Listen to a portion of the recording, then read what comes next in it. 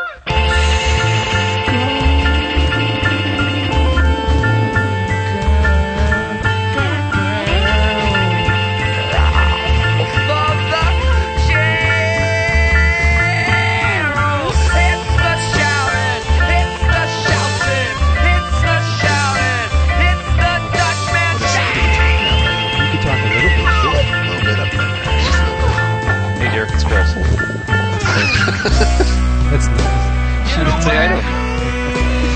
Detroit in the house. Represent. Hello and welcome to the 19th episode of 11 O'Clock Comics, where it's always Wednesday. I am Vince B. I'm Christopher Naisman. I'm David Price. And I'm Chris Marshall. Ooh, look at that. Oh, sorry. No, that's okay. Go ahead. I'm Chris Marshall. And what do you do, fine sir? I host the Collected Comics Library. It's a little podcast. You may have heard about it. There you go. And we have another podcast luminary in the house. I don't really care for him, but we needed somebody. So, what was his name again? Oh, Derek Coward. Hello, Vincent. How are you doing today? No, we love him. Derek, Humberto Ramos follower, Coward. I'm missing the joke here. Someone doesn't like Humberto? No, he loves Humberto. He was just saying on our forum today how much he appreciates his style. Well, see, I knew Derek was good people. I know. Actually, I believe my exact words were, I'm pretty sure that Humberto Ramos' fans will love the fact that he's going to be on Runaways. And we are. And Absolutely. yeah. And then I think the word shit was thrown in there once or twice. He is the shit. Yeah. Absolutely. There you go. I love Humberto. Let's not beat up the guests. Did we talk about Carlos Meglia last week at all? We should have if we didn't. You know, I think it was actually the day after we recorded. And speaking of Humberto, he was definitely out of the Carlos Meglia school. So, Carlos Meglia, he was 50 years old. Yeah, around there. Yeah, like 50 years young, tragically passed away. So, anyway, and we'll talk, I would like to talk about it a little bit later, but, anyone who isn't familiar with Carlos Meglia, should hunt down his stuff. It's so beautiful. Gorgeous stuff. Well, we're all here. Mr. Wood, for the two people who are probably wondering where Mr. Wood is, he won't be here this week. He's on vacation. And so that's why we pulled these two wonderful gentlemen in to pinch hit. Not that it takes two people to cover for Wood, but that seems to be the pattern that we formed. Yeah. Now, do you guys know the base rules here for recording at 11 o'clock? Yes, Chris, we do. Okay. So I do. Okay, I don't know if Derek understands that we have a drink roll call, so I'm assuming that he does. So I tell you what, Derek, why don't you start us off? I am drinking a nice big jar of orange Kool-Aid with a yellow straw. Would that be a mason jar of Kool-Aid? Is this Mason? This is a ball jar. It's a ball, wide mouth jar. Wow. Okay, that's a first. Thank you, Mr. Marshall.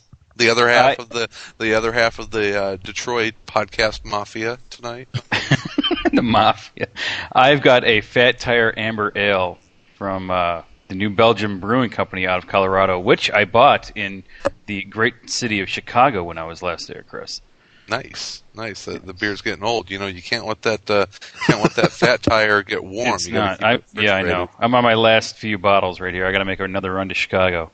Well, hey, October 25th. Nudge, nudge, wink, wink. What a segue! He is as subtle as a brick. Jesus. Yeah, so just a little tease. Anyone out there, keep October 25th open. Maybe plan a trip to Chicago. Got some fun stuff coming up. But enough of that. We'll get back to that later. Mr. Price, what are you drinking? I splurged last week. Picked up a bottle of Jack Daniels, so I'm having Jack and ginger ale. You know that works better with bourbon than that Tennessee stuff. Oh, I have it with Jim Beam, and I have, it doesn't. I mean, I grant that I don't have, the straight, super smooth bourbon, but it's Norton drinks that Tennessee crap, so we'll get you hooked up with some bourbon instead of that Tennessee Sour Mash stuff.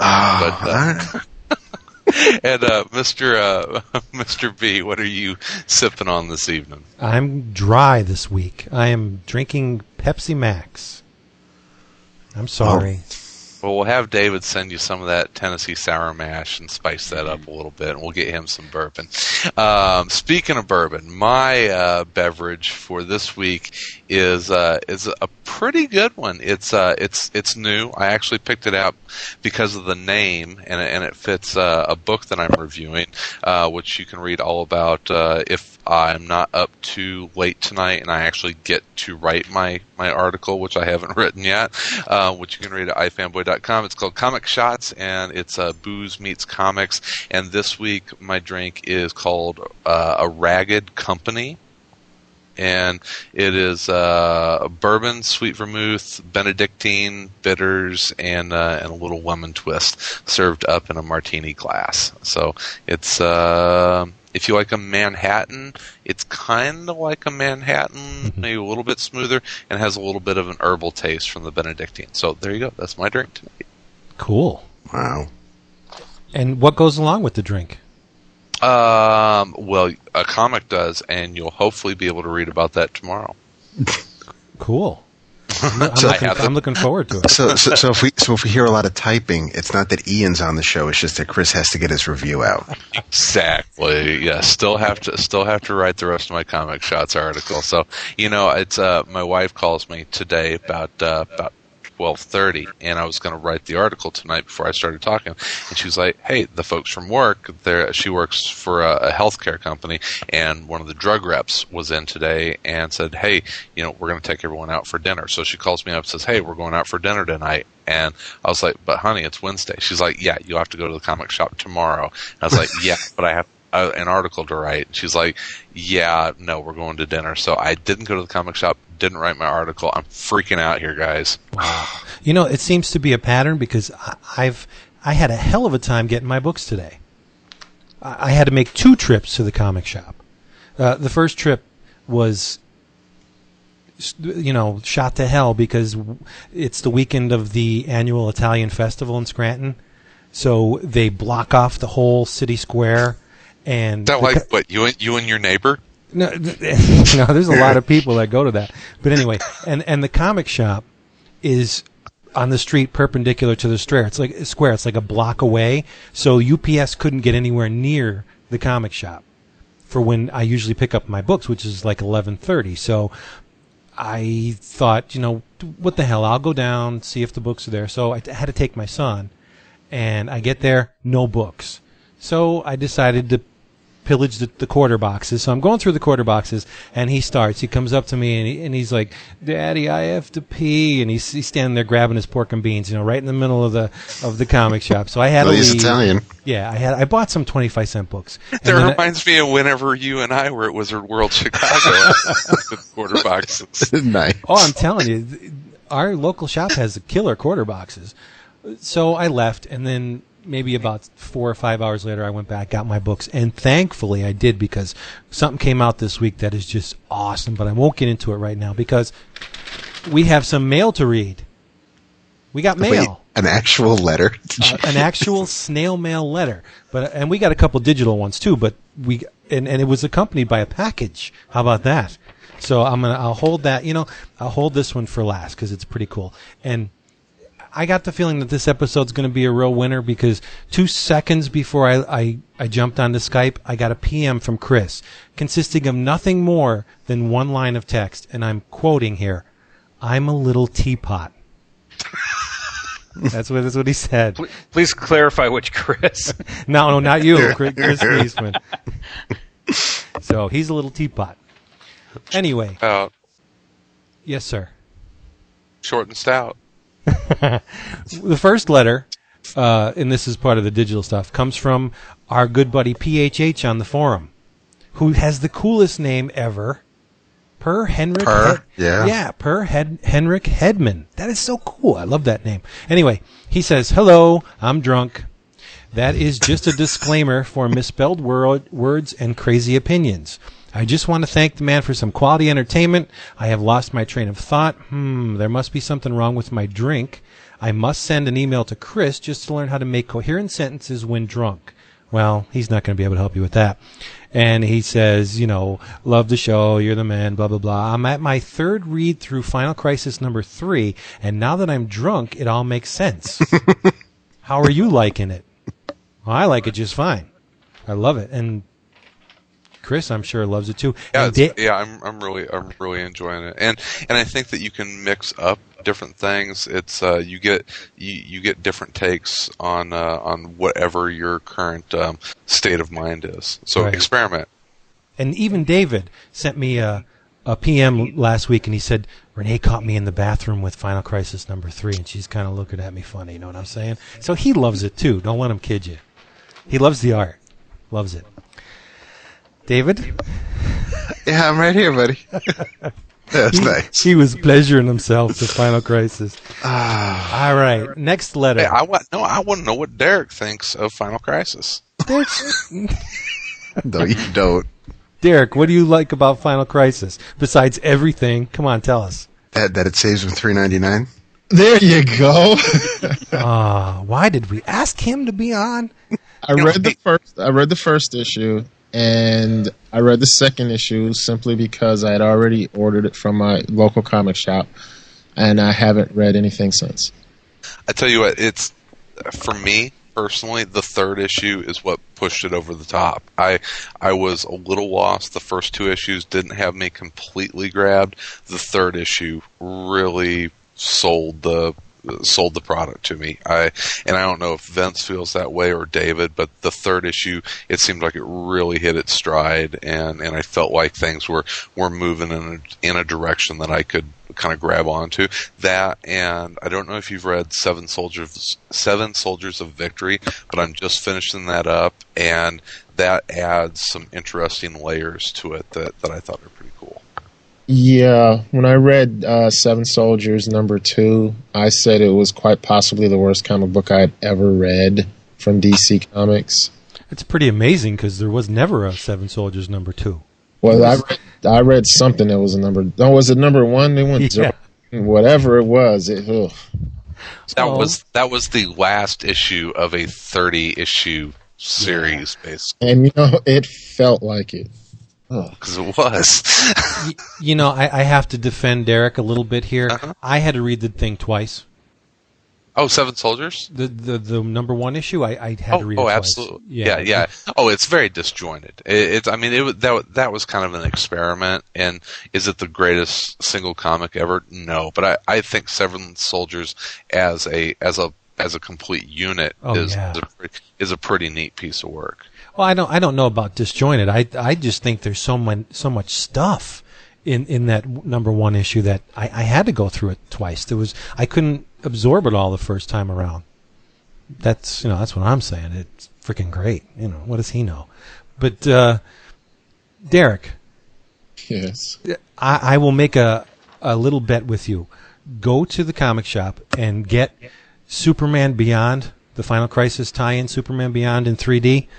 If that doesn't make you appreciate what you've read in the first two Final Crises, you're not going to like it at all. This issue explains everything. More on that later. But if you have any questions about anything that's going on, something doesn't make sense, it's all explained in this issue. All of it. How about that? Everything is explained. Yeah, pretty much. Yeah, it's I would call it the guidebook to life, the universe, and everything in the DC universe. It's real deep. It's highly conceptual, and it's very meta. It's, you know how Morrison likes to mess around with the metafiction? It's extremely meta. Yeah. Awesome. No? It's not doing it for him. Mr. Marshall, what do you think about Final Crisis? I've read the first issue and the first issue only. Oh. And I know. I'll get into it. But I have two things to say. One thing and I want to hear what Derek has to say about this too, that the artist's depiction of the skyline of Detroit on the first 2 pages was pretty well done. Yeah. Yes. That was pretty cool. Because I was showing my 8-year-old Patrick, and because he knows all the buildings from downtown, and we were like pointing out each building, and he thought it was pretty cool with the red sky and everything when the superheroes all around it. And he thought that was pretty cool. But also I heard that another good tie-in, Vince, is Rogue's Revenge, and I have not picked it up yet, but I'm hearing a lot of good things about it. It was fun, yeah. Yeah. But as far as unraveling the mystery that Morrison is weaving with Final Crisis, I don't think Rogue's Revenge plays all that much of a big part in it. Okay. Nowhere near as much as the Superman thing does. Yeah. I think I'm trying to think of any of the Final Crisis quote-unquote tie-ins or stuff under the banner that would shed light on what's going on in the main series. I have a feeling they're going to tie in together at the end, but I haven't read any of them that I'm like, okay, I wouldn't know what's going on in Final Crisis if I hadn't read this. Right.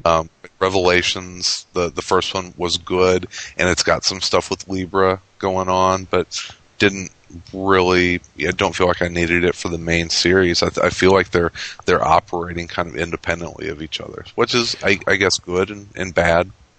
Well, not to spoil it for anyone, but I think the confrontation between that certain person on the cover and Libra was very telling.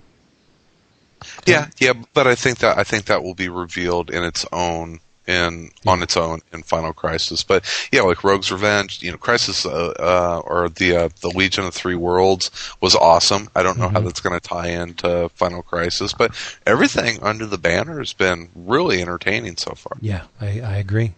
Well, I have a question about all these things. And Chris, maybe you can answer this, but do you think just maybe possibly DC might collect these in like one big collection or something? Well, you know what? I am so glad you asked me that, because over at the DC Archives forum, there is a thread and it's about how Final Crisis would be collected. Do you want me to run it down for you guys real quick? That would be awesome. Okay, the first trade, there's going to be 5 trades. This is what these guys are guessing on the forums. The first trade will collect the 7-issue miniseries, the Director's Cut special, and the sketchbook. The second one would be titled The Final Crisis Companion and collect DC Universe 0, Requiem, Rogue's Revenge, and Last Will and Testament. The third trade will be a DC Universe encompassing trade, collecting Final Crisis Superman Beyond, Final Crisis Resist, Rage of the Red Lanterns, and Final Crisis Submit, which I'm not aware of that title. Another one would be Final Crisis Revelations. This will collect the 5-issue miniseries focusing on the Spectre and the Crime Bible and the Question. And the last trade would be Legion of Three Worlds, collecting the miniseries there. So what do you guys think? Wow. That'll be a nice collection. Mm-hmm. Yeah. Are these all going to be trades or hardcovers? Oh, I don't know. I mean, that's anybody's guess. I'm sure there'll be Final Crisis the hardcover, but everything else will be in trades. Mm-hmm. And these are just guesses, fanboy guesses. So, So in other words, I could save money now and just buy the whole thing in a couple of months? Yeah. Sure. I'd say most of it'll probably be collected by early spring. My guess. I'm glad Derek brought that up because I was going through the previews today, and as usual, I tend to dwell on the image section. Now, I have been buying an image book called Lucha Libre. Anybody familiar with that? I've heard of it. I've heard of it. It's a great little title, and it retails for $6.99. And there's been 5 issues to date. I think 5 issues to date published at $6.99 a piece. Well, the trade is offered in this preview. Shit. No, and it just ticked me off because I've been supporting the book in the monthly format. Let me find the damn thing here. And the trade goes for 160 pages, which encompasses issues 1 to 5. And guess how much the trade is? $19.99. $14.99. Ooh, jeez. It's like, well, thanks for rewarding me for supporting this book here. So with each with each issue, do they come with the complimentary thing of KY? It's an oversized comic, square bound. What we used to call the prestige format, glossy paper, thick covers. It's worth $5 to $6.99 an issue, but I don't understand the logic behind that. How many pages? I would say 64. It maybe 48, but it looks more like 64.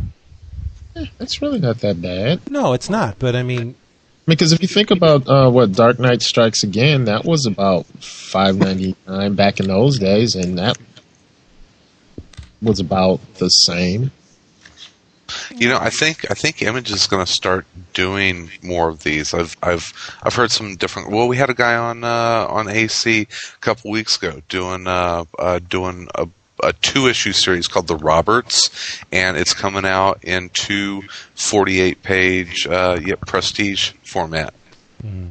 And I kind of like that. It's for me anyway, it's kind of like a trade without being a trade. It fits right on the shelf, and has the spine with the stuff printed. I love all the Elseworld stuff that I have in that format because I've got all that on my trade shelf. I'm sick to death of long boxes and bags and boards. Oh, I'm going to get into that later, but I understand the Vertigo strategy where they'll release a first trade at a discount price to suck you into buying the ongoing series, the individual issues. That's fine. But this Lucha Libre is not an ongoing. Mm-hmm. So I don't know what the strategy is here. I mean, if the strategy is to tick off everybody that's been buying the book in singles, I think it's going to work. Pretty good. All right. Second letter. If everybody else has nothing to say, I will get on with this. Everybody good? I'm good. Okay. This is from Trevor Chapman from Brampton, Ontario, Canada. Our friends up north. I'm working on the problem he has, but I thought I'd read the letter on the show in case anybody else has a clue, because I've been looking for the book he asked about in my maybe 75, 80 boxes of comics, and I haven't been able to find it yet, so maybe somebody else can help him out. I've been listening to and enjoying Bullpen Bulletins and 11 O'Clock Comics since they both started, and as such, I realized the huge Kirby fan you must be. With that in mind, I need some help. When I was around 7, in the mid-'70s, my grandparents had bought me a bunch of comics. One of the ones I remember most is an issue of Black Panther. The only 2 things I can remember about this comic are, 1, a lot of broken mirrors and glass, and 2, an unmasking of a villain who has an enormous head that has little or no hair and lots of bumps, warts on a splash page. And he's saying it may be the end reveal of the book, maybe somewhere inside. He's not quite sure. What he'd like to know, mostly for nostalgia, is if he's got the right comic title, what issue it was, and who the revealed villain was. And he says, please let me know if you can assist with this or how I could best determine the veracity of my thinking. That's very difficult because I can't determine the veracity of my thinking. But he says, much appreciated, Trevor Chapman, Ontario, Canada. So if anybody knows this issue of Black Panther, or if it's not Black Panther, what Kirby issue was this that featured all the things that he talked about in that little paragraph there? Anybody have a clue? Is he talking about Jack Kirby? You betcha. There's another Kirby? Never mind. Derek's putting it up on a tee right now. I can feel it. Yep. Feel it. Oh, we do love Derek. All right, and the third letter, which see, it's physical. I wouldn't be able to do this if it wasn't physical. It came with a package. It's from Mr. Matt Burden, who goes by the name of Templar on our forum. Good old Templar. Yeah. He's from the UK. Yes, he is. Yeah. He says, hey, Vince, Templar here. Just a sweet package to say many thanks for an amazing show. Just gotten to listening to podcasts in the last few months, and already I've found my new audio home. It's my weekly way to exercise the comic book demons that would be unleashed if I made my weekly visits to my local comic shop. I drag my 1.5-year-old daughter to the shop once a month for my huge stack that's accumulated over the 4 weeks. So how much of a chore is Brand New Day for me? 12 issues in one shot. Wow. Anyway, thanks to you guys, there's been some trimming of the stack, and now the likes of House of Mystery, Lock and Key, and Young Liars are now getting read. I'm feeling like I did when a good friend of mine threw a copy of Preacher Gone to Texas at me and said, bring that back tomorrow and I'll give you the next one. And of course I did, and I never looked back. Having mostly been a Marvel guy for the last 10 years, DC intimidates the hell out of me. Well, I'll change that. Where would I begin? Trinity is appealing to me because of Bagley, and would I be lost in that world? Final Crisis, again, as much as it sounds amazing, would it be wasted on me as a newcomer to that universe? Anyway, I hope what was in the box has found a good home, and if you do already have him, please pass him on to a fellow blah blah blah fan. So to you, Dave, Chris, Wood, many thanks for a great show that has me laughing, gasping, frowning, thirsty, smiling, frantically note-taking, and always eBaying. My wife doesn't send her thanks for that one, though. See you on the forums. Kindest regards, Matt Burden, a.k.a. Templar. P.S. Please recommend my local comic store to those in the UK. It is awesome. It's a great family-run shop owned by Steve and Allison.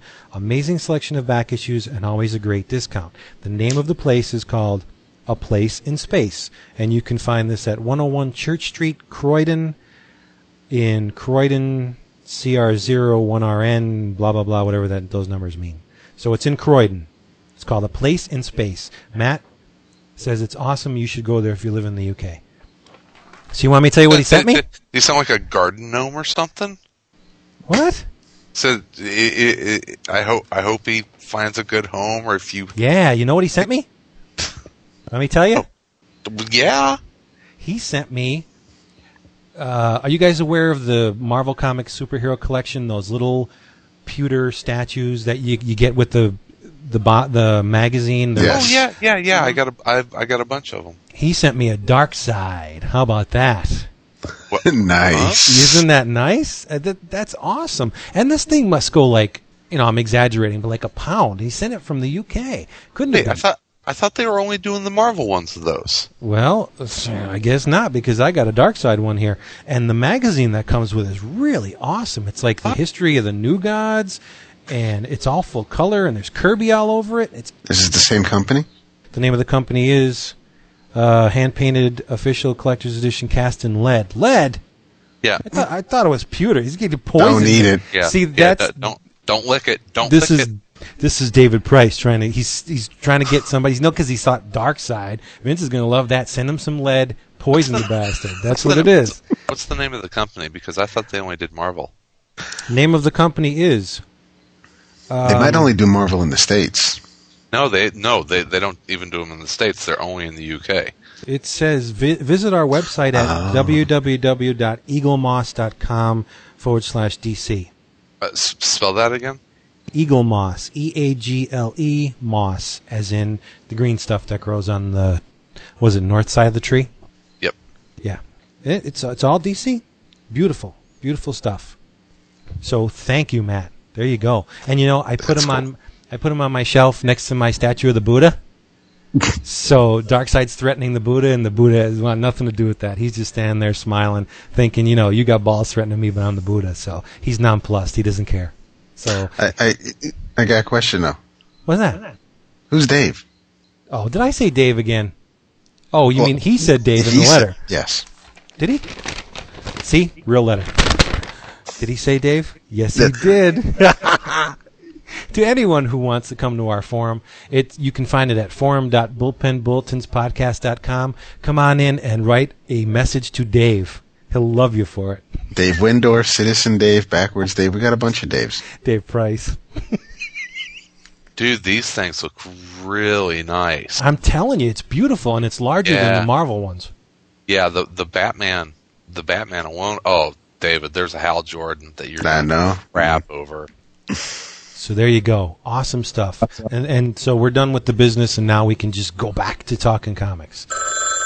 Hey, everybody at 11 O'Clock Comics. This is Carlos Cordova. I was just calling because I was listening to the Robert Kirkman Manifesto episode, and I am halfway through it or so. And I just wanted to call and just give a couple opinions on mine. One opinion is that my major flaw in it, and I think Wood and Vince were in agreement here, but Kurt's major flaw is most indie books or creator-owned books don't sell as well as people's company work. Go look at Brubaker's numbers on Captain America, and then look at his numbers on Criminal. Look at Bendis' numbers on Ultimate Spider-Man. Look at his numbers on Powers. Shoot, John, if we're gonna go for artists, look at John Romita Jr.'s numbers on like Amazing Spider-Man or something. Then go look at what the Gray Area sold for Image, and see if anybody even bought that book. Because I did, but I'm an anomaly. I've always liked superhero and indie books ever since I first got into comics. So I've always walked the line on both sides. So if I saw a creator I liked, I'd pick up their creator own as well as their superhero stuff. But not everybody's like that. Not everybody's like me, and it's really interesting to see. I mean, it'd be nice to have all these people work for Marvel or DC, get really huge, and then go off and go do their own thing. But the reality of it is a lot of people don't buy comics because of the creators. I mean, sure, there's plenty of us that do, but there's a lot of people out there who don't speak their voices and just get their comics and read. They don't buy them because of the creators. They buy them because of the characters. That's the thing that a lot of people don't seem to get. Yeah, sure. So we could have the superstar dream team on Spider-Man, but if that superstar dream team goes and does their own creator book, nobody's going to care because it's Spider-Man. Spider-Man's still going to sell a lot more. And when you got to put food in your kid's mouth and stuff like that, you got to bring money home to pay the bills and family and stuff like that. It's not a plausible thing. Kirkman is really an anomaly. That's just how I feel. I mean, I love the idea of it. I wish everybody got out there and did more creator-owned stuff, because the creator-owned stuff is the funnest stuff that I enjoy. Look at Hellboy. Look at Sin City. Most of the books that were put out on the Legend line, the Art Adams stuff, the John Byrne stuff, all that stuff was really great. But still, I don't know. Said creator-owned stuff, I love it, but it's not a viable option for feeding your family most of the time. And so a lot of creators go and do the superhero stuff, So, and that's just my thought on that. So, what am I doing? I could just put this on the board. Gosh. All right, guys, I'll talk to you later. Take it easy. Let's start with our guests, because that's the polite thing to do. Mr. Coward, what's floating your boat? What's getting to you these days? From which company? Doesn't matter. Go crazy. Well, right now, and this may sound really weird, but the best thing from DC that I'm reading is DC Wildstorm Dream War. I saw you mention that on the forum a bunch of times. Yeah, it is like a really fun miniseries where the DC heroes and the Wildstorm heroes are interacting and fighting each other, and it's just like those old like super team crossovers from the 70s and 80s. It's really a lot of fun. Cool. Is everybody represented, like Gen 13 and Authority? Like, is everybody in there? Pretty much. I mean, if there's somebody, well, yeah. I'm about to say, if there's anybody that's not in there, I don't know who, but... Is Christos Gage writing that? I do believe he might be. I don't have it in front of me, but it's some good stuff.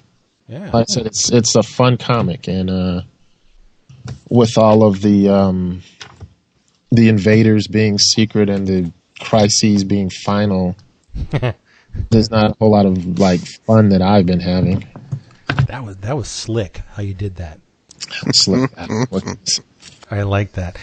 Yeah, that's kind of the reason why I'm not reading too many Marvels, because everything's connected.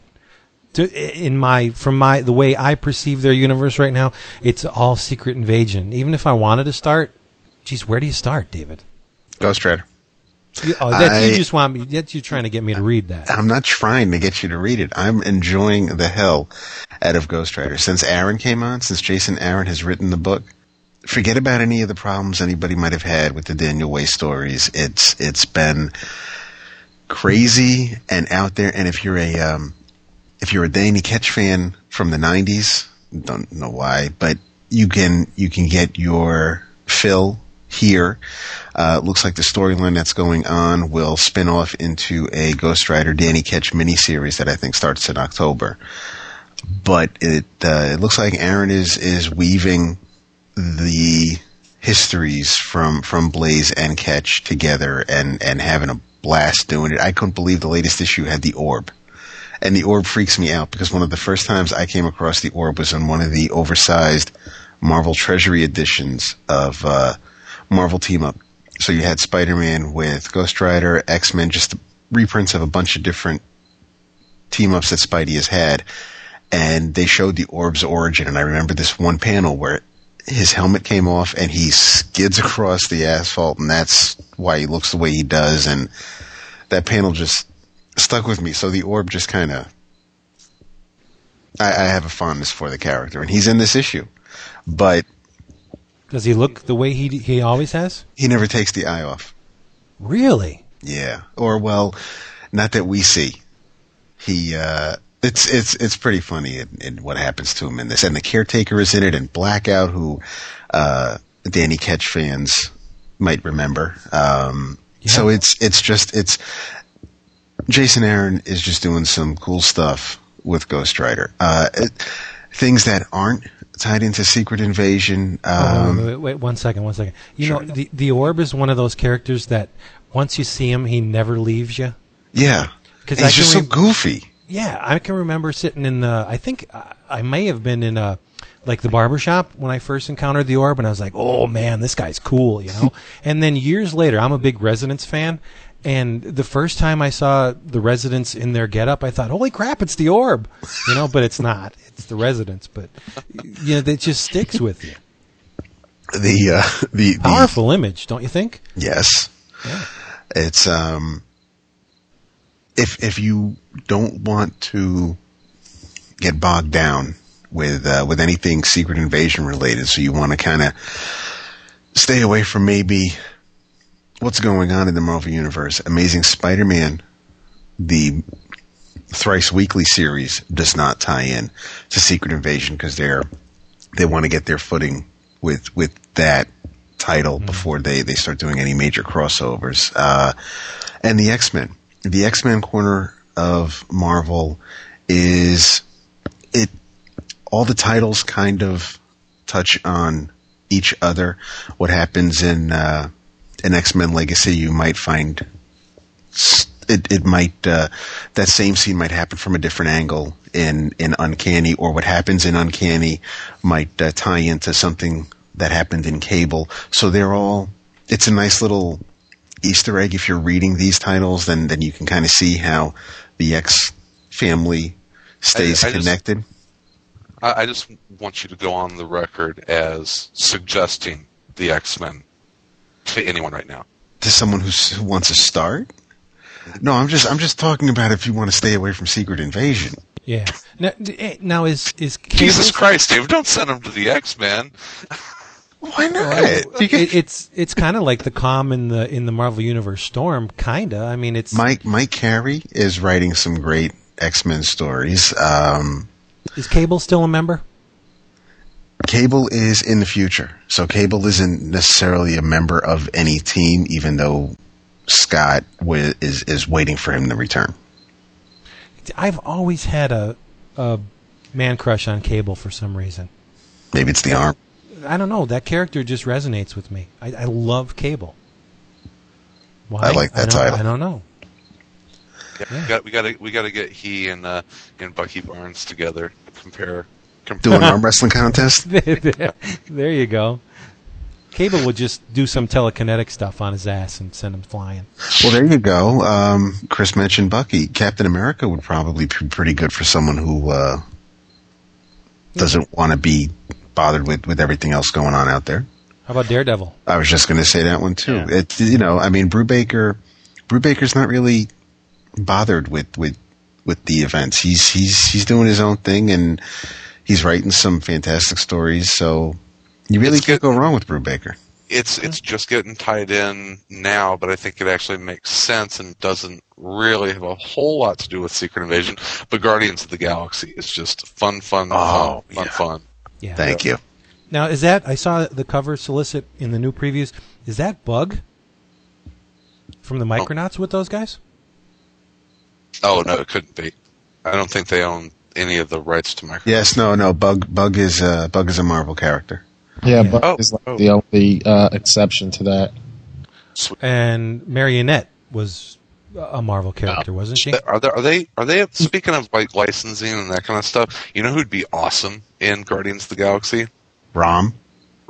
Yeah. Oh, Shit, God, Rom would be awesome in anything. Well, the Space Knights were in the Conquest prologue. Yeah, but they were sans Rom. Yeah. Well, there was also a Space Knights miniseries back when, and there was no Rom in it. You know, Space Knights are cool, but it's like having the Transformers without Optimus Prime. Come on. Brandy always freaked me out. I love Brandy. That diamond head with the little nose and the mouth, and she bugged me. But no, I've talked long enough, and we had Chris even chime in with Guardians and everything. So yeah. Well, I'm going to segue into Mr. Marshall in just a second, but going back to Cable, I think I'm done with bags and boards because I'm real finicky. This is the perfect segue to Chris Marshall. No, it is because I'm collecting. See, get it? Collecting my books into bound editions. I've investigated the library binding. Good man. Yeah, huh? I spend a ton of money a year on Mylar bags and acid-free boards for my precious collectibles because, like you guys, these books are precious to me. But I just came to the realization the other day that once the books go into the box, bagged and board, it's like they don't even exist anymore. They might as well not even be books because they've lost the special thing that makes them books. They're not read. That's what a book is supposed to. You're supposed to read a book. You put it in a box, and it's like I don't even own it anymore. So I got the bright idea. No more bags and boards. I'm gonna frickin' bind everything of mine. Mm-hmm. How neat would it be to just walk over to the bookshelf? It'd be a hell of a lot of bookshelves, but still, walk over to the bookshelf, pull out the first volume of, say, Cable, and just peruse. Read and then say, oh, you know what? I'd like to read some Alan Davis Excalibur. That's what brought this all on. I was going through some boxes of stuff, and I stumbled across my Excalibur run. And I thought, man, these were really good. And I opened the first issue up, and I'm looking through it. They're not really good. They're godlike. Mm-hmm. Alan Davis did an incredible job on Excalibur. And all that's lost to me because I do recall them being good, but it's not fresh in my mind just how amazing his art was on those books because I haven't looked at them recently. So why not bind everything? And then Chris jumped on our forum and dropped some words of wisdom about library binding. Chris, have you ever had anything bound? Yeah, I had my the original 15-issue run of the Marvel Handbook. And those are perfect to get bound. I mean, all those reference books, the Who's Who, that's the perfect thing to do for those things. Mm-hmm. Hey, Chris, what's a good number break? Because I've got a lot of series that run about 50 issues that I'd like to get bound into 2 volumes. Is 25 issues? Is that cool to have bound? Well, or do you want to keep it less than that? The company says 2 inches. and that is about 25 issues, but that's the max you want to go. Like my 15 issue run of the handbook, that's a perfect size. That's a great size for that. It's not too big, it's not too little. Okay. But they can. I mean, the company can bind anything. I mean, they can. If you've got like an old Rolling Stone you want bound, you can get that bound. I mean, the company is amazing. They can do anything. You know what I was thinking of? I have a complete run of the Monster Times. You remember that magazine from the 70s? It was originally it was a monthly, but then it went to bi-weekly. It was a newspaper that was sold on newsstands. The cover was like maybe a heavier whitish stock, but the inside was just plain old newspaper. And it folded, say 8.5 by 11, folded out to where it looked like an actual newspaper. How cool would it be to bind those the same size? It would be like one of the bigger issues of Acme Comics Library, the oversized one. That'd be so neat to have a hardcover like that where you can just, because folding and unfolding those old Monster Times issues, they're newspaper and they get brittle, so you just have them in a nice book. That'd be cool. I can't wait to do that. But that's somewhere down the line, But so there's my segue. Add your Jethro Tull Thick as a Brick in there with that, Vince. I love Thick as a Brick. That's one of the best albums ever. Do you think anyone will get that? That was the record that folded out as a full newspaper. Yeah. So yeah. There you stand up, sir. So yeah, that was my segue into Chris. Because he's the collected man. He's the guru of collected editions. Well, the biggest misconception with that is that I do get monthly issues, though. Right. So I mean, it's not solely everything trade. It's just that's what my podcast is focused on, and you know that, Vince. Oh yeah. But no, I'm getting some DC Comics, and I'm picking up some Marvel, and of course I'm getting my Punisher and Star Wars and Captain America and Daredevil and everything, and some here and there issues. What do you think of it's hard to tell with one issue, but with Enos not on Punisher now, did you read issue 61 yet? No, I haven't gotten my order from DCBS yet, so I'll get it next week. Yeah. Okay. I'll wait to hear from you then. Yeah. But no, I'm liking the last run of the whole what is it, Valley Forge? Valley Forge, yeah. Yeah, it's really good.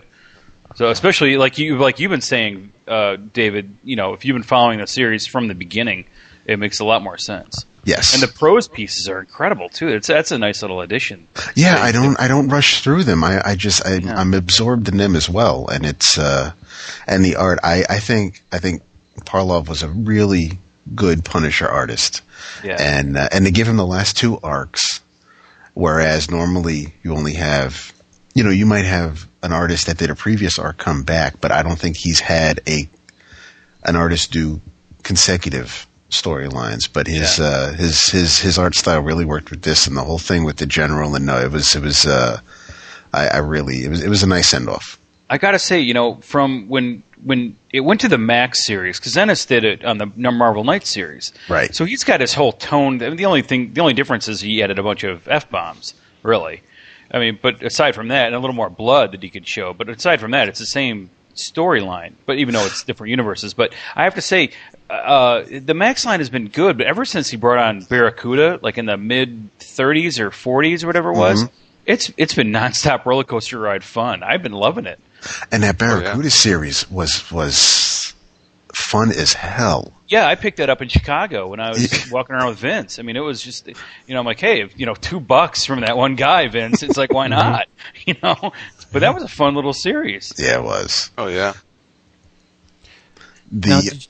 ahead. No, you. I was only going to say Chris is right as far as how more, I guess, adult the language is between the Marvel Knights and the Max line. And yeah, it is different universes, but I think the main difference with the Max title is that, as strange as it may sound, I think it's a little bit more, air quotes, real, because the Marvel Knights run, you had appearances by Daredevil and Spider-Man. You had the Russian who, they lopped his head off and then they put the head on the body of a very large woman. You had that, even though Ennis didn't write that arc, but you had the medallion or whoever the hell that dude was that ran the taxi cabs. You had the Wolverine appearance where you got run over by a bulldozer.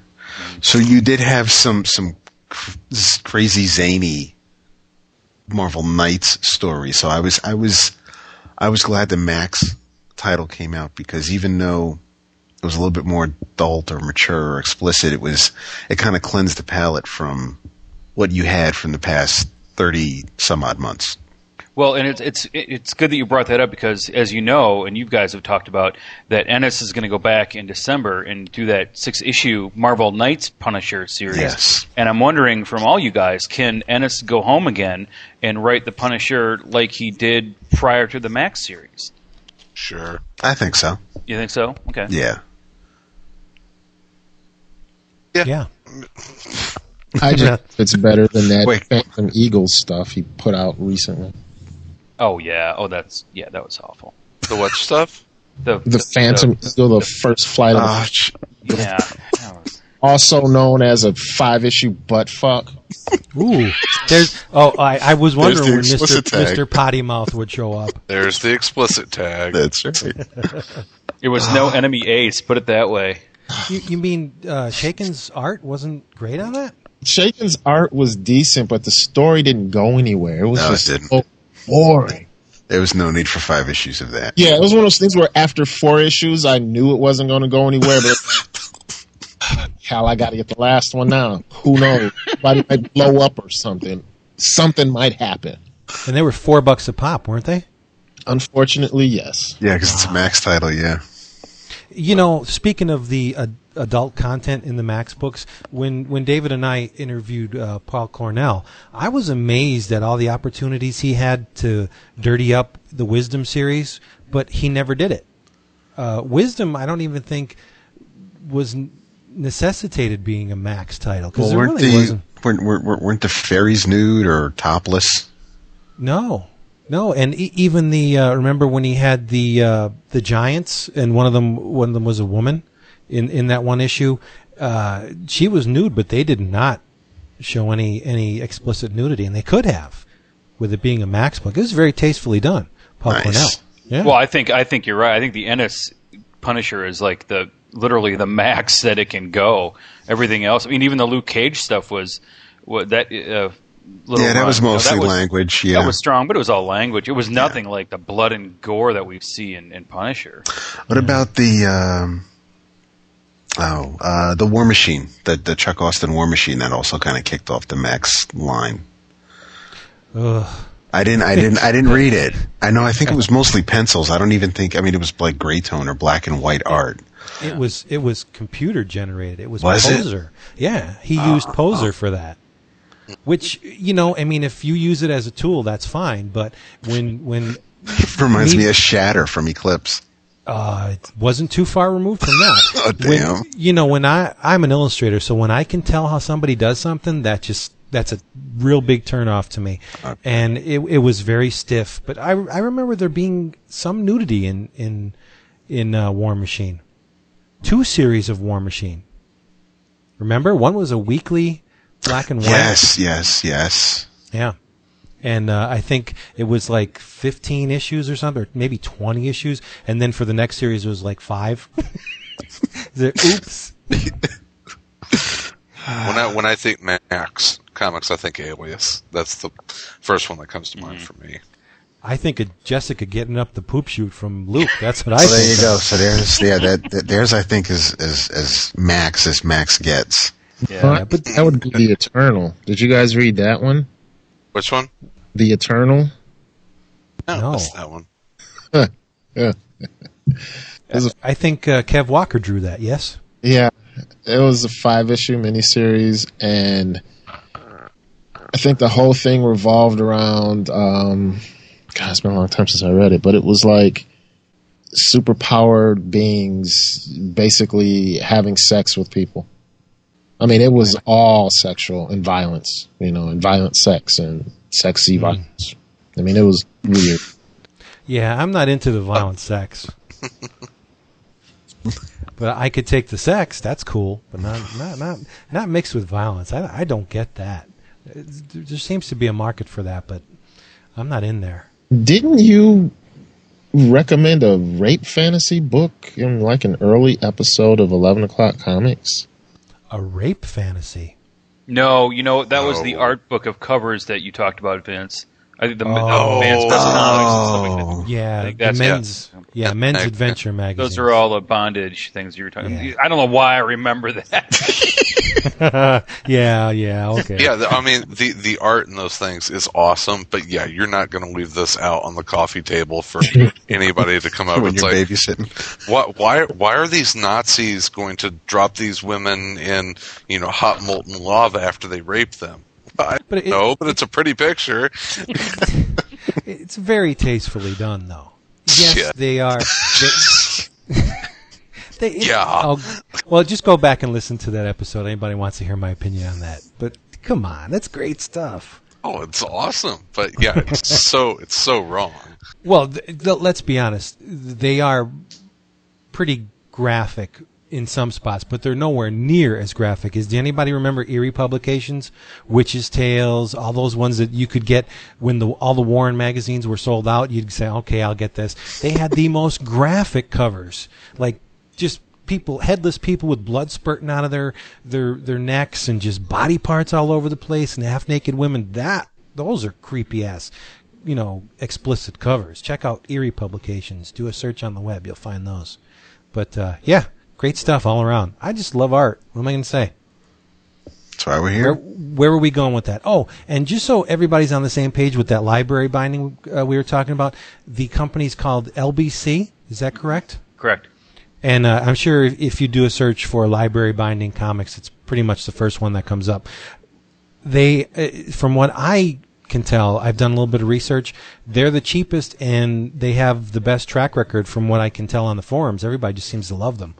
And it's like no frills. If you just want a bound copy of your books, $15. You can't beat that. Yeah, librarybinding.com, and the guy who runs it is he'll answer all your questions. He's very accessible, great guy. Yeah. Jim is his name. So maybe in about 5 years, I'll take a picture of my shelves with all my bound books on them, and it'll be really cool. But I can't see it happening any faster than that because. Is there a 4-week turnaround time, I think? 3 or 4 weeks? That's about right, yeah. Yeah, if I had to bind all the stuff I have, I'm just looking around in my room now. It's just like so much crap. But I'm determined. Hi, this is Azenfist from the 11 O'Clock forums. I just want to say hi to everybody. I just want to discuss briefly today on Fan Expo. It was really great. It was in Toronto, Canada. Happened between August 22nd to the 24th, basically weekend. And I gotta say, it's probably the best convention I've gone of the times that I've gone there, which is just I've gone there for 2 years so far. I think one of the biggest highlights was probably meeting Matt Fraction, but I gotta say, it's nothing compared to getting a portfolio review with a certain artist, which I shall not name. Overall, it's like it had the crowdiness of New York Comic Con, like it's really packed, but then in a way, like the way they organize it, it's very roomy, so it wasn't such a stretch as far as going in, and as far as walking to booths. It was pretty accessible, and I really enjoyed it for what it was. I got a lot of trades out of it, which I'm sure I'm probably gonna list later on another post. But of the books I've bought, I think I'm enjoying a lot out of Elephant Men and the Eternals in particular. Anyway, I just want to say a little hi, a little shout out from up north, and that's it. Alright, kudos to you four, and keep up the great work. Alright, catch you later. Last episode, I promised that I would talk about the Wicket and Imp Motor City Comic Con special by John Kulsar, that's going to have to wait till next episode because I am not done with the thing. It's taken me forever to read this book, but it's a good kind of forever because these comics are so dense. There's so much per page. It's like super concentrated comics, you know. And I want to do the guy justice because I'm really enjoying this. And so I'll talk about that next episode. Vince, real quick, I did a Google search for that. I could not find any information about it. I have a website for you. Okay. You can go to wicketandimp.com. That's Wicket, WICKET, ANDIMP.com. Now, if you are expecting traditional art that you would encounter in a Marvel DC book, you're not going to get it with this. This is very raw, very immediate. It's like, I mentioned the book last time, a couple episodes ago, the Rory Hayes book, Where Demented Wented, the underground artist. It's very much in that vein. It's there's no disconnect between the guy's brain and his drawing hand. This is all just straight right from the id. It's beautiful stuff, but it's not traditional comic art that you would expect. It's just amazing. It's very much in the vein of the Undergrounds. So if you go in with that mindset, you will love it. I think it's awesome. I really do. And the book is hand bound. How about that? It's like a 200-page book, hand bound. There's a the black stripe on the spine. You could and it's just it overlays the corner a little bit so you can tell it's been hand bound. It's great stuff. But I'll get into that in detail next week, I hope. Okay. I just don't want to shortchange the guy. And his name, again, for those who are paying attention, is John Kulsar, Kulczar, Motor City Comic Con Special. Check it out. I'll put some stuff on the thread when I put this episode up, just to wet somebody's whistle. So what else, Derek? You haven't talked that much. Come on, what else you liking? The Perhapanauts. I'm loving that series. From Image. Yes, yeah, I'm really getting into Image. It's really weird because I think both me and you kind of got away from the big two and started gravitating towards Image right around the same time. Yep. Because we think very much alike. That's why. Yeah, unfortunately. What I say? Proof. The Sword is excellent. Really, that's one of the ones I did not try. What's that about? It's about 32 pages long. See, I put him on the spot. He's not going to jump through the hoops because the Luna Brothers, they did Girls, right? Mm-hmm. I believe they have passed, and that's one I passed on as well. I like the art style, but it's just I just didn't, for whatever reasons. I don't know. I can't buy everything. I didn't pick that up, and I hear rave reviews over the Girls. Yeah, Girls was really good. That one started off, you think it's going one way and it went totally like really creepy science fiction-y another way. This one,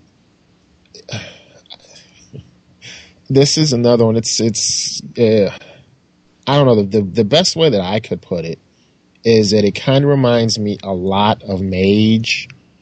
The first Ding, ding, ding. yeah. Which, by the way, if you want to hear a podcast about Mage, I'm pretty sure there's one out there. Oh, I've never heard a podcast on Mage. I'd like to if there was only a good one I could listen to. There you go. See, that's what you got to wait for, the good one. David did a podcast on Matt Wagner's Mage for anyone who would like to listen. David, why don't you tell them where they can get that? David did a primer. David hasn't talked about any issues yet, but that can be found at the reader feed. There you go. The reader feed. I haven't listened to it yet, but David talking about Matt Wagner is almost as bad as me talking about Rucka. Almost. We're not at that level yet, but almost. David doesn't need the plastic sheeting on the floor. Nice. Hey, Vince, one thing that in that second email, a question that I wanted to chime in on, he asked if Trinity was a good place for someone unfamiliar with DC to dive into, and absolutely, yes, Trinity is a really nice way to kind of test drive the DCU. I think so too. Yeah. You get a lot of different characters. You get to see a lot of what's going on and their interactions with each other. I think it's a really good place to just kind of, like I said, test drive the DCU. Yeah, and plus it's got fantastic art, which is the thing that separates it the most from Countdown for me. Countdown was kind of. Sometimes it would be visually appealing, other times not. I have yet to see an issue of Trinity. Do me a favor. I know that they're both weekly series, and this is the one that followed Countdown. But we really need to stop comparing those two. They got nothing to do with each other. No. And I'm not mad at you. It's just I keep hearing people compare them, and those two series are not tied together at all. So, but when you kick a dog. The dog remembers the kick, you know what I mean? So, sure. This Countdown stung. And I'm not saying stunk. It stung. I invested in that entire series, and oh boy, no payoff at all. Every issue of Trinity pays off in some way for me. Yeah, it's good. It's fun. And did you happen to see the covers solicited for the next batch in the previews? No. I guess they're not going to stick exclusively with the Trinity on the covers, because on these it's Green Arrow, Black Adam, among other things. Yeah, so they're not. There's no rules for Trinity, I don't think. Do you think they're going to come out with like a series of posters, because every 3 issues creates one image, and I figure that so. Yeah, I can imagine them coming out with a series of posters for that.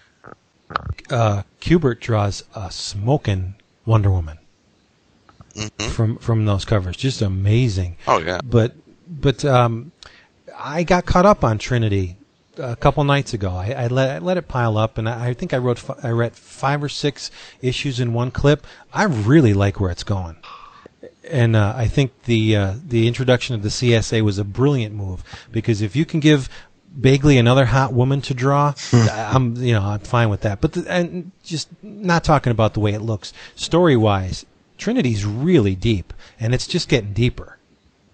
There's a lot of things in Trinity that Busiek probably planned for a long time, because I cannot see the average writer coming into a series with maybe like 2 or 3 weeks and planning something this intricate. I think Busiek has been perking for a long time. Don't you think? It's fun, man. It's a good series. Yeah, it really it's is. really good. Yeah. And the backups are just as good as the main stories.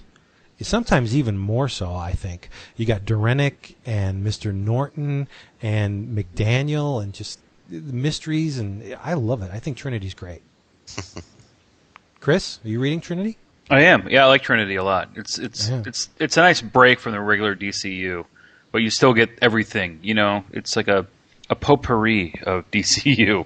Yeah, very conceptual too. I mean, there's a lot of deep concept. And Busiek, I'm big into the tarot. Busiek has done his research. Just leave it at that. Yeah, it's good stuff. Good stuff. But you're big. It's the actual cards or the comic book tarot. No, the cards. Oh, I wouldn't. Nice. I'm not a huge fan of Jim Balent or Balent, but and you know it's weird that you mentioned that, because I'm going through the previews today, and I like to look. No, listen, I like to look at every page, because I don't like to miss anything that, cool stuff.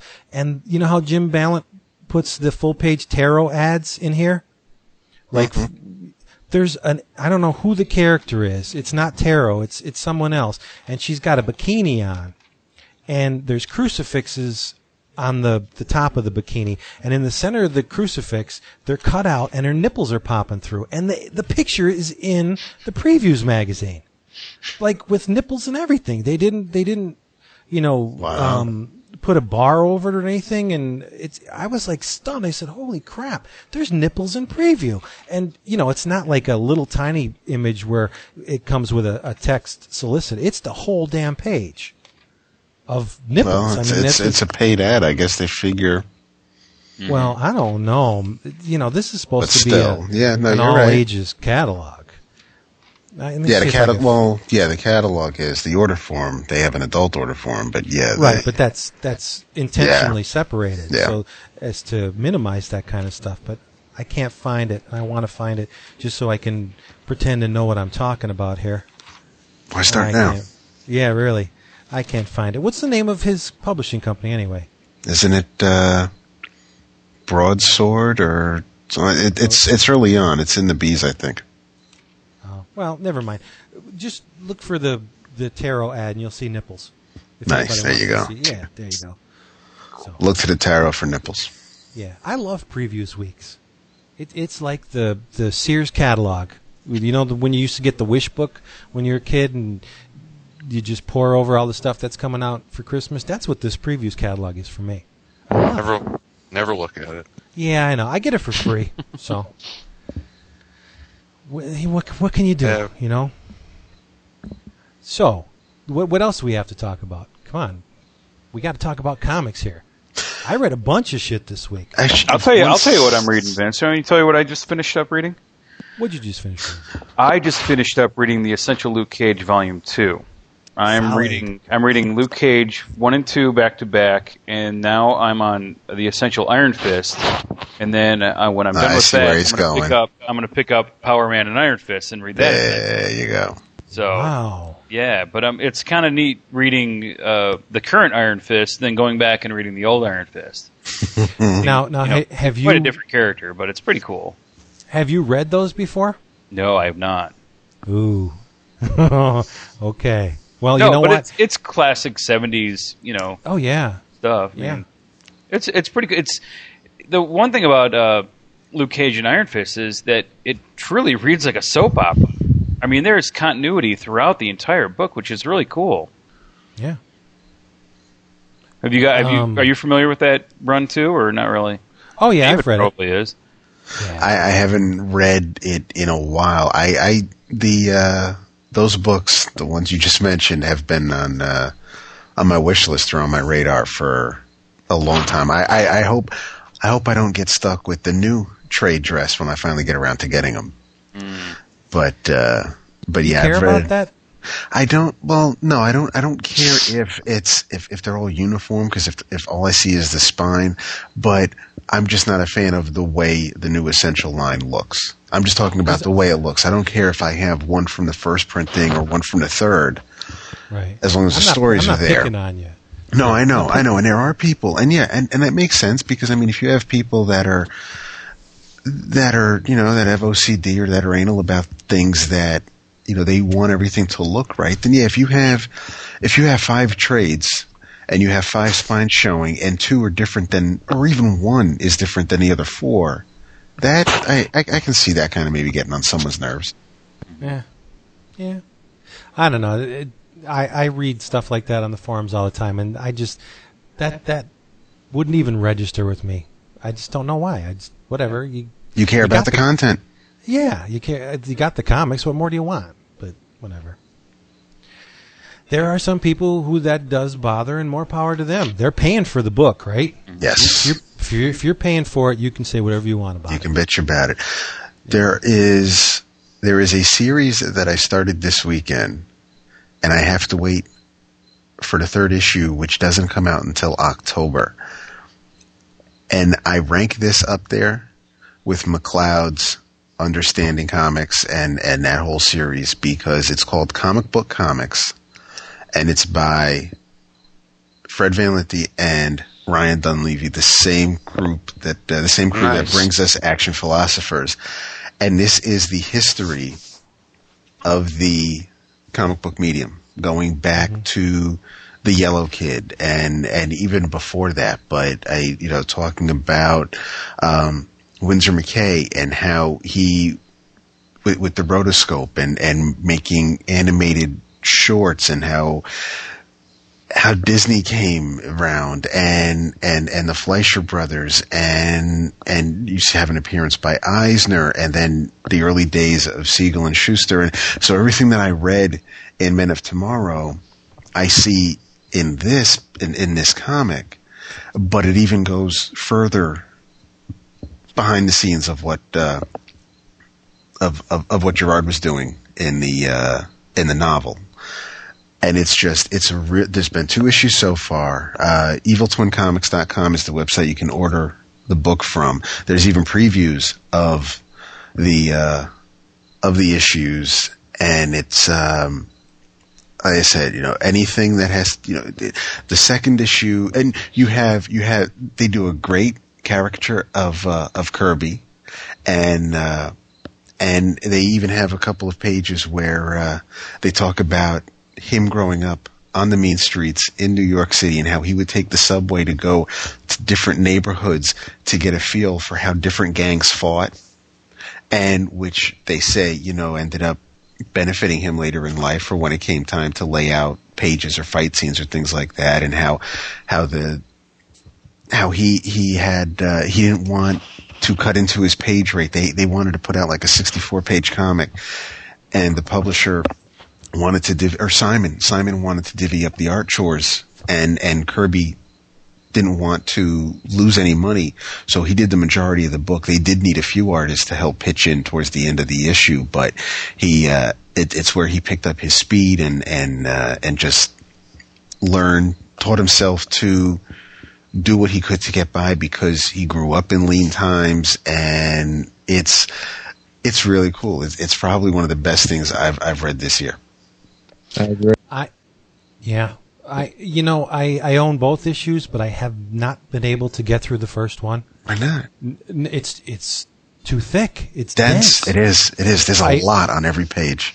Yeah, and I'll start reading it, and usually around the time that I get an opportunity to read comic books, I'm sort of tired to begin with, so I'm sitting there reading it, and I always nod off. It doesn't mean the book isn't good. There's so much information in those. In every issue that I can't get through. Maybe I'm going to make a point, like on a Saturday afternoon, and read the damn thing. You should. I'm awake. And I will say something about it.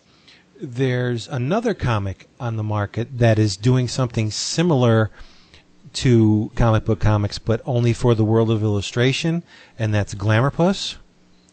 And let me just put it this way. I will continue to get comic book comics. I can't say the same about Glamourpuss. I own the first two.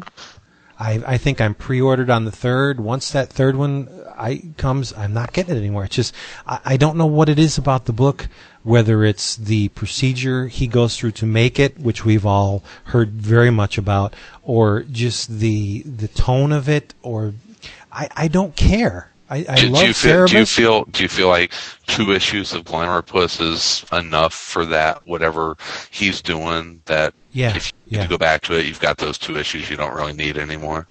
Pretty much. And I'm very enamored of the subjects that he covers, all the illustrators that he talks about, and the styles and the fashion illustration. I love all that, but the way he's presenting it, I'm not digging it. I don't care, Vince, you should probably mention who it's done by, too. So Mr. Dave Sim. Mr. Dave Sim, right. Of Cerebus fame, who almost lost me at the end of Cerebus, too. With Final Days, I bought Cerebus. I must have at least a 275-issue run of Cerebus. And so I wasn't quitting at the end. But there were times where I came real close to doing it. The last maybe 12, 13 issues are ponderous. I almost couldn't get through them. And I went back and reread them, and they did make more sense the second time, but it's a chore. And when you think, you trail somebody along for 300 issues, you better go out with a bang. Cerebus kind of went out with a whimper. Oh, I did not know that. Yeah, for me, anyway. I mean, there are people who swear by his work, and he is one of the finest comics craftsmen ever. I will give him that. He's amazingly talented at what he does. His lettering style alone would garner him a place in the Comic Book Hall of Fame. But this Glamourpuss, I don't know. I want to like it for what the intent behind the book is, but I just can't. I'm not seeing anything to love about it. No, don't buy it. That's right. That's what I'm doing. I'm voting with my wallet. There you go. By proof. Yeah. That's right. By proof and by Witchblade. I'm going to say Ghost Rider.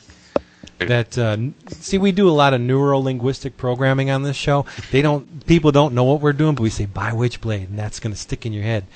So you'll go do it. Hey, I don't know if I told you guys. You remember TFAW, the Things from Another World? They had their 80% off. Did I end up telling you what I got out of that sale? No, you didn't. Man, I saw they had the Give Me Liberty, the Martha Washington hardcover, Mm-hmm. and I saw the retail price on that was like $114, and it's just Yeah. the it's four issues that they collected in hardcover. They had it on sale. They're 80% off for like $22, and so I ordered it, got it in, and I was like, oh, okay, well, 20. This is what I would normally spend on a hardcover about this size. It's about $25-$30. Why was it $114 normally? Open it up, signed and numbered edition by Frank Miller and Gibbons. Nice. Nice. Yeah. I was like, wow, that's kind of cool. So that's why it was so expensive. Yeah. I went back to the well again with Things from Another World. I made a second order. Cool. Nice. Yeah, and I'll tell you, it got a little screwed up because earlier in the week I got a package in the mail that had the TFAW label on it, and it was really thin, and I ordered about 9 trades, so my package would not be thin. I open it up, and it's the TFAW edition of Angel, and there's no way in hell I ordered that. So, I emailed them. I emailed them, and they were really quick to respond to me, and they got it all sorted out, and I got my books today. So cool. So, have you guys read Give Me Liberty? I'm an issue in right now. So, Yeah, I've read you it. like it? Yeah, I think it's great. Yeah. I am enjoying it. It's feels a little. It's kind of along the lines of Miller's Ronin work. It kind of has that dated feel to it of kind of like how people thought the near future was going to work out. So you know what I mean? Mm-hmm. It's like it's written from like 15 years ago, looking at today or like 2 years from now. But yeah, I dig it. It's pretty cool stuff. So Depending on which week you ask me, I would think Ronin is the better book over Dark Knight. I love Ronin. well, Chris Marshall will let you know what's coming out very soon. Oh, the Ronin Absolute's coming out. And Chris, going back to Martha Washington, they announced at San Diego the Martha Washington Omnibus for next year. Really? Yeah. So that's going to be cool. What more came out beyond Give Me Liberty? A couple of minis, right? Derek would know probably, yeah. Wasn't last year Martha Washington Must Die or something like that? Yeah. Yeah, she did. There was another large miniseries. Well, there's an oxymoron. Large miniseries. After Give Me Liberty, wasn't it Goes to War, Derek? Oh, Martha Washington Goes to War. Yeah. Yeah. I never read any of her Oh, I thought you did. pictures. Nope. Really? Well, we should rectify that. Send you an omnibus for being a part of our wonderful show. I think the reason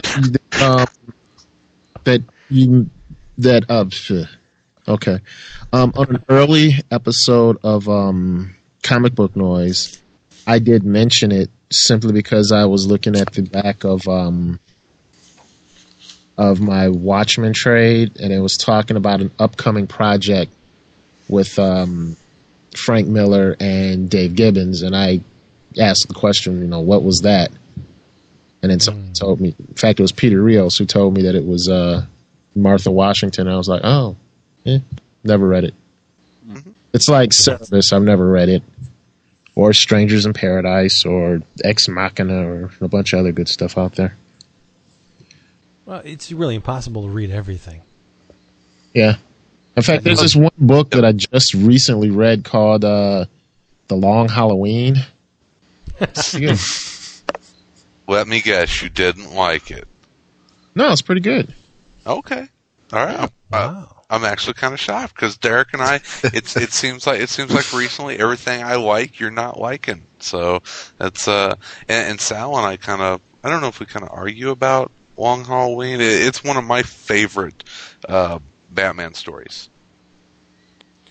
I think they named it perfectly because I think it's a little too long. What does it go? 13 issues? Yeah. Yeah, I think it was a little stretched out, but a wonderful book. The art, Tim Sale did a great job on the art in there. Sale. And I see recent stuff by Sale, like this Captain America thing, and I just have to wonder, is that the same guy who did Long Halloween? Have you seen his Captain America? I have the 0 issue. I haven't looked beyond the cover yet. Even the cover solicits for the next couple of months. I'm not going to say it's bad because, like I said, there's no bad art, but it does not look like the same Tim Sale to me. It's for some reason and I don't know what it is. I like Sale's art on DC characters for some reason.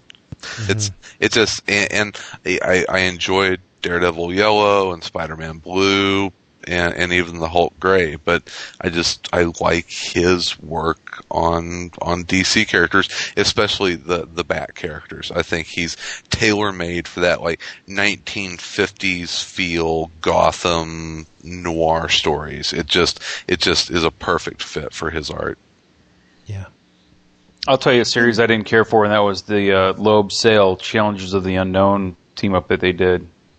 I really didn't care for that whole series. I think that was one of their first collaborations. I was just going to say that, yeah. Yeah. I've read many comments much like your own on that book. Yeah. I've never read it. I haven't either yet. Yeah, I run hot and cold on Loeb. Yeah. Oh, you and everybody else, yeah. Mm-hmm. Yeah. I think he's the epitome of hot and cold, because there are some things that for me, whenever he is with Sale, I usually like him. Whenever he's not, it's kind of dicey. He did some good stuff with Cable. Of course he did. Bring it all back there. It all comes back around. But the reaction to his recent Wolverine Moving on. Extended art was not too great. Hey, didn't he do Onslaught Reborn? Yeah. Yes. Yeah. Okay, yeah, I like that. Yeah, with the great Rob Liefeld. Right. Onslaught was the Age of Apocalypse. Age of Apocalypse was the thing that brought me back to the X books. It's good stuff there. After a few years away, yeah, I thought that whole reimagining of the Marvel U was great. The Generation Next miniseries is just ungodly with Bacallo on art. That's amazing. Oh, there you go. Now you're talking. Yeah. That was awesome. That was Bacallo did a speaking of Jeff Loeb, we did like a book of the month way back when, The Witching Hour. Yeah. With Bacallo and Loeb, and it was one that I thought that Bacallo was really experimenting a lot, and I liked parts of the story, but it seemed like the art, it's one of the few times where the art, I felt, really overpowered the story. And it's a pretty book to look at. It's almost unintelligible to read it at points. Well, that's a common criticism about Bacallo's work. At the local comic shop, there are people who will slit your throat if you mention Bacallo's Captain America. Really? Wow. Will literally attack you. You know, and they don't like his. There's one diehard X-Men fan who owns almost a complete run of X-Men, who begrudgingly buys an X book that Bacallo has drawn. Yeah, I don't understand why. I don't see it. Really, that's one of Scotty's idols. He loves Bacallo. Yeah, because he's great. Yeah. But I could understand how his stuff may get a little confusing at times. Have you ever read Steampunk? Oh. That series that he did a while back? Let me put this: you can't know Scotty Young and not have Steampunk kind of thrown in your face. All that stuff. Yeah, it's gorgeous stuff. Steampunk is a revelation, but one of those things where I actually had to read the thing 2 or 3 times just to suss out what was going on. And wasn't that Joe Casey wrote that with him? I think, or was it that was just straight Bacall? Yeah, I don't think it matters. I mean, they're art books. Very nice stuff. Hey, 11 o'clock. I'm Carlos Cordova. One more time. I feel like Ian. I can't shut up about this damn thing. Just a quick thing, okay? So when you see a really good movie or a movie come out, what's the first thing you hear on that trailer? What's the first thing you see at the movie? Based on the best-selling novel by Tom Clancy, by Stephen King, by so-and-so. Sisterhood of the Traveling Pants, based on the best-selling book series. Stuff like that. Remember? 300, based on the best-selling graphic novel by Frank Miller. Watchmen, based on the best-selling graphic novel ever. Think of things like that when you think of it. When you think about, you know what I mean? It's just that they should market towards the movie. DC Comics and Marvel Comics are totally responsible for marketing their movies and their books. So if they want to get people to buy comic books, then market at the movie theaters. Just like in my last phone call I said, to show commercials during Saturday morning cartoons. They show them for the toys. Why not show them for the comic books? All they need is a 30-second ad at the beginning of a movie saying, oh, if you like this movie, be sure to go find such and such graphic novels. You know what I mean? Stuff like that. Said, I can't think of how many times I've picked up a novel because I've liked the movie. Said, Fight Club totally turned me on to Chuck Palahniuk, and I've sworn by his books ever since. I've picked up other books. I've picked up, like, Wise Guys, the book that Goodfellas was based on, you know? I've picked up so many novels because of a movie, and because at the beginning of that movie, it said, based on the best-selling novel, or you'll see in the credits at the beginning of the movie, based on the novels by such and such, or, you know, stuff like that. It gets me. Said, comic movies, Spider-Man, it doesn't say at the beginning of the movie based on the best-selling comic or something like that, or based on the comic book, but no, it just says the new Spider-Man movie.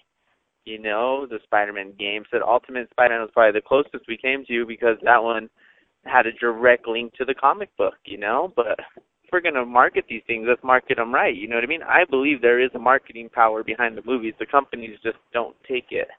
And I've found that I've liked the books more.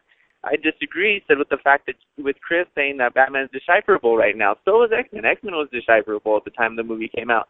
So there's no reason people should be forced to, just because we love buying books on a monthly basis does not mean that people should be forced to get our monthly habits. You know what I mean? Graphic novels of the future, said we've all seen it. I said, actually that's probably starting to pass already too, but they're starting to flood the market with too much and it's starting to pass. But it's not even about writing for the trade anymore. It's about having a collection, having a bookshelf. I love having my books on the shelf. You know what I mean? It's easier to pull a book off of my shelf than it is to go look through my comic boxes to try and find an issue that I remember that I wanted to read, The library binding, I found a place in town that does that kind of thing, and I'm so already going through my first stack of books to go take to get bound. It's easier to give them a trade, Good thing. Said, like Vince said at his Borders, said there's a Borders right next door, so they put out the book. So when people are walking out of the movie, they see the books and say, I just saw a movie about it. It doesn't matter if the book has anything to do with the movie or the book's not like the movie. People will still read it. And then afterwards, people will say, I like the book better than the movie. Or, I like the movie better than the book. That's the way it is. So, I don't know. I know I sound like a rant. I'm not hurt. I'm not upset. I'm not bitching or anything like that. I think I'm just feeling kind of passionate about it. Like I said, I'm like a Ian. I can't shut up. So this is the last time. Sorry, guys. I'll talk to you later. Take it easy. Bye. But can I gush a little bit about Final Crisis Superman Beyond 3D? Just a little bit. As long as you don't spoil it, yeah. I will not spoil it for you. But, like I said before, it's very meta. There are things going on in this book that not only work well within the story, but the issue itself works as an allegory on the whole concept of the comic book superhero. For those who have read it, pay very close attention during the part.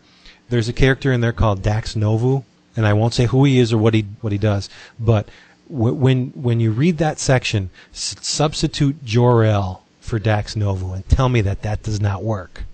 Okay? That's number one. Number two, just to summarize the book for you, and it's not going to spoil anything, somebody comes to Superman with a problem, and Superman offers to help because this person that comes to him will give him something that will solve a big problem in his life. So he goes along with this person to help. And it's not just one Superman. It's 1, 2, 3, 4. There's 5 Supermen in this book. And one of them is the Quantum Superman from Earth 4. His name is Captain Alan Adam. Now notice that. His name is Captain Adam. He has a very striking resemblance to Dr. Manhattan. You see what Morrison's doing here? Captain Alan Adam is patterned after Dr. Manhattan, who was patterned after who? Captain Adam. Captain Adam. Yeah. Duh. That's Morrison playing with your brain again. Yeah, and he put the Allen in there for more. Yeah, I get it. it's awesome. Vince, I'm sold. I'm going to pick it up tomorrow. Yeah. Is this the return of Superman Red and Superman Blue? No, this is even better than that. Okay, How can that be? God. Yeah, exactly. if you wanted to know the origin of the Monitors, the Bleed, hell, the Wait a origin second. of Wait. Didn't they already do the origin of the Monitors in one of the weeklies? They may have, but It didn't matter. Okay. Yeah, this is deep shit. And come on, there's the person that comes to Superman has a ship.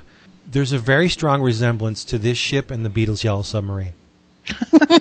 This book is dripping with cool. It really is. And I'm telling you, it will answer a lot of questions, and the 3D will blow your mind.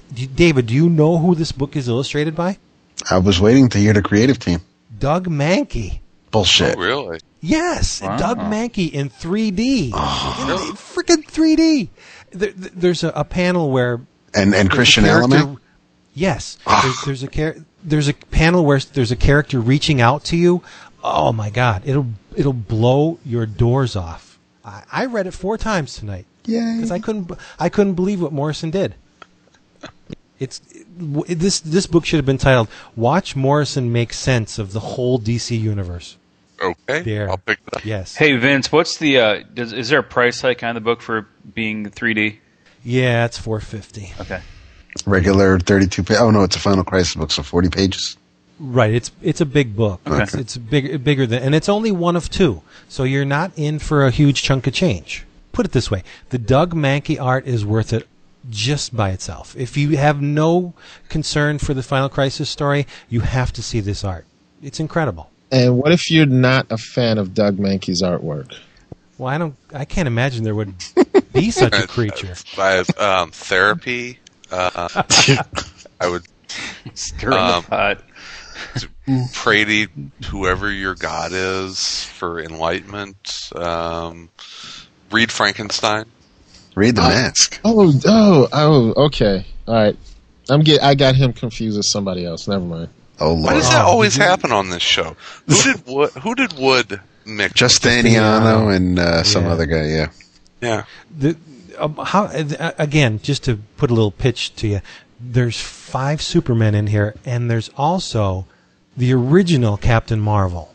And when you look at the meta aspect of the book needed to have a character named Marvel in it. You got to read this book. Got to read it. That's all I'm going to say. Necessary reading. If you buy one comic book this month, this is the book to buy. I'm telling you, DC is smoking this month. I am so, between this and Legion of Three Worlds, #1, I'm so energized for the future of the DC universe. Maybe their books aren't selling gangbusters, but holy crap, are they doing good comics. Next, Next, what time is it? oh, geez, let me check. Oh, Go we're an to- hour and a half. Tiki's gonna be pissed. Oh, we can come on. Let's go. We can go more. We hardly heard from our guests. I'm sleepy. And man, Derek is you're pulling grumpy. them. You're dopey. You know, I've never encountered a grumpy Derek ever. He's always so upbeat. I gotta tell you, emailing with Derek kind of makes my day most days. It's great. I'm serious. I'm not being sarcastic. I'm not trying to be. It's cool. This is what's, gushing for a moment. This is we've talked about what podcasting has done. I mean, there's like a dozen different podcasts being represented just in this one episode right here. With everything that everybody does, but Dozen? at least a dozen. But we know Chris Marshall because of the forums. We've already established, Chris, Vince, and I have met through the forums. Derek, I got turned on a Derek show by Bruce and Peter, and I pretty much haven't let go. So this has been a great episode for me. Derek is like the monitor of a multiverse of podcasts. I think he does 52 million podcasts? All of them good. That's just on a Monday. Rename It's hard to do. Yeah, he is the Bob the Monitor of That's right. He's better looking, though, than Bob. We'll Bob give the him that. Monitor. Oh, well, But, I was going to mention another book I read, but we're running out of time. So Okay, you can say That's a tease. That's a cliffhanger for next week, folks. You know what I have to admit of being completely remiss in my duties? I never, ever tell people where else they can hear you, guys. I never do that. Like, Chris has a show, You've David done it a has his couple own of show. times. Well, yeah, but I should do it every time, so I will. If you enjoyed this episode, you can hear more of Chris Niesman over at Around Comics. There's a wonderful weekly show there with a bunch of his buddies and mine too. And then you can hear David on Marvel Noise, which comes out of Derek's beautiful noise group of podcasts. And you can hear Derek on Comic Book Noise and Just Indie comic book noise. It's not and lots of list. you make lots of noise. the Deliberate And- Noise Network. I had a brain fart. Deliberate Noise Network. And another podcaster is Chris Marshall of the Collected Comics Library. You can hear him on that show. And And- not just on that show. And Tomorrow's where, Tune In Vince? podcast. Oh, that's yep. right. There you go. Everybody's branching out but me. What am I going to do? This is my only gig, and I like it that way. I'm about to say, you've had offers. I know. Yeah. I know.